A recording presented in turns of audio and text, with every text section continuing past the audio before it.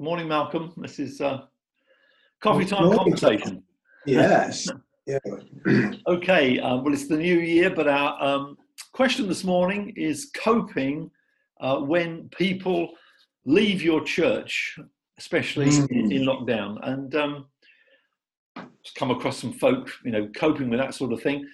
I want to begin by saying that although we're looking at that question, praise the Lord, there are people joining churches during lockdown, which is great. Our own home church had 3 baptisms, a couple over Christmas, which was great.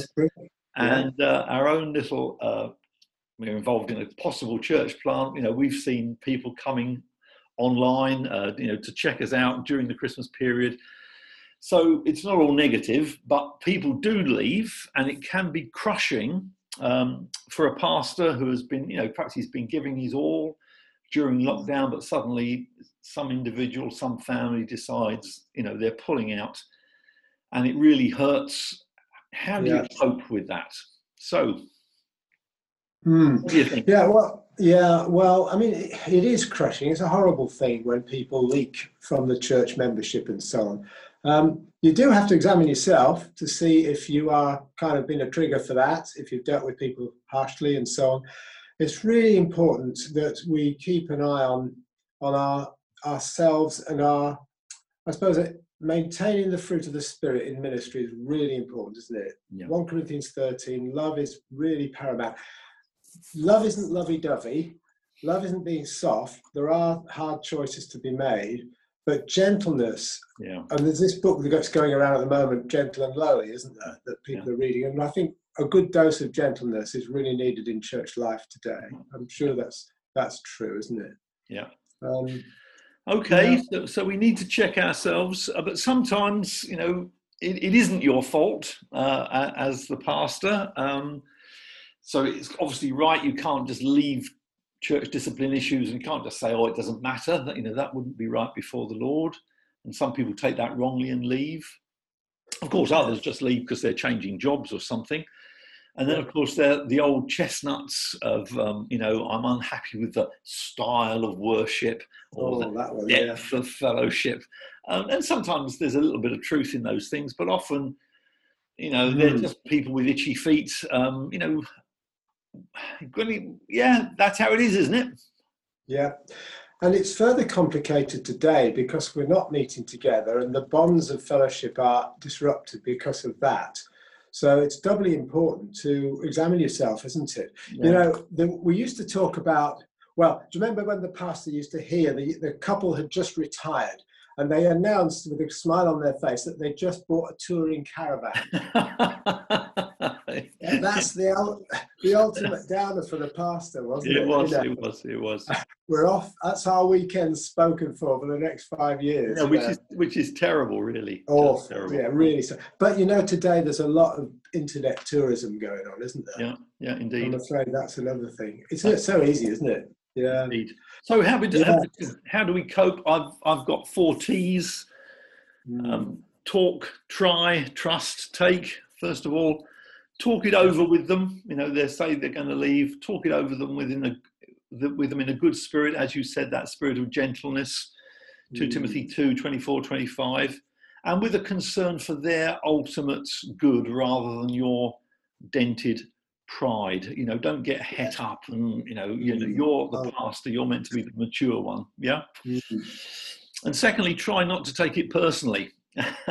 People didn't always like the Apostle Paul's preaching, and certainly they didn't like Jeremiah's preaching all the time. And your job with a good conscience is to be faithful. Do you want to say something about me? Go on. Yeah, it's really easy to become a bit paranoid in the pulpit, isn't it? Especially when other people are, they come back from a holiday and they've heard some top, A1 preacher in some big city church, and they come and they're in this little group of 40, maybe 30 people, and it's all a bit one-eyed, It's very easy for the pastor to feel, but our calling is to preach the word faithfully. We've got to have balance. We mustn't be hard line. We've certainly got to have New Testament balance. We're not Old Testament prophets, fire and brimstone. but we've got to be bold at times and spell it out. Yeah, it's hard, isn't it? So talk it over with them. Try not to take it personally. Trust in God's providence.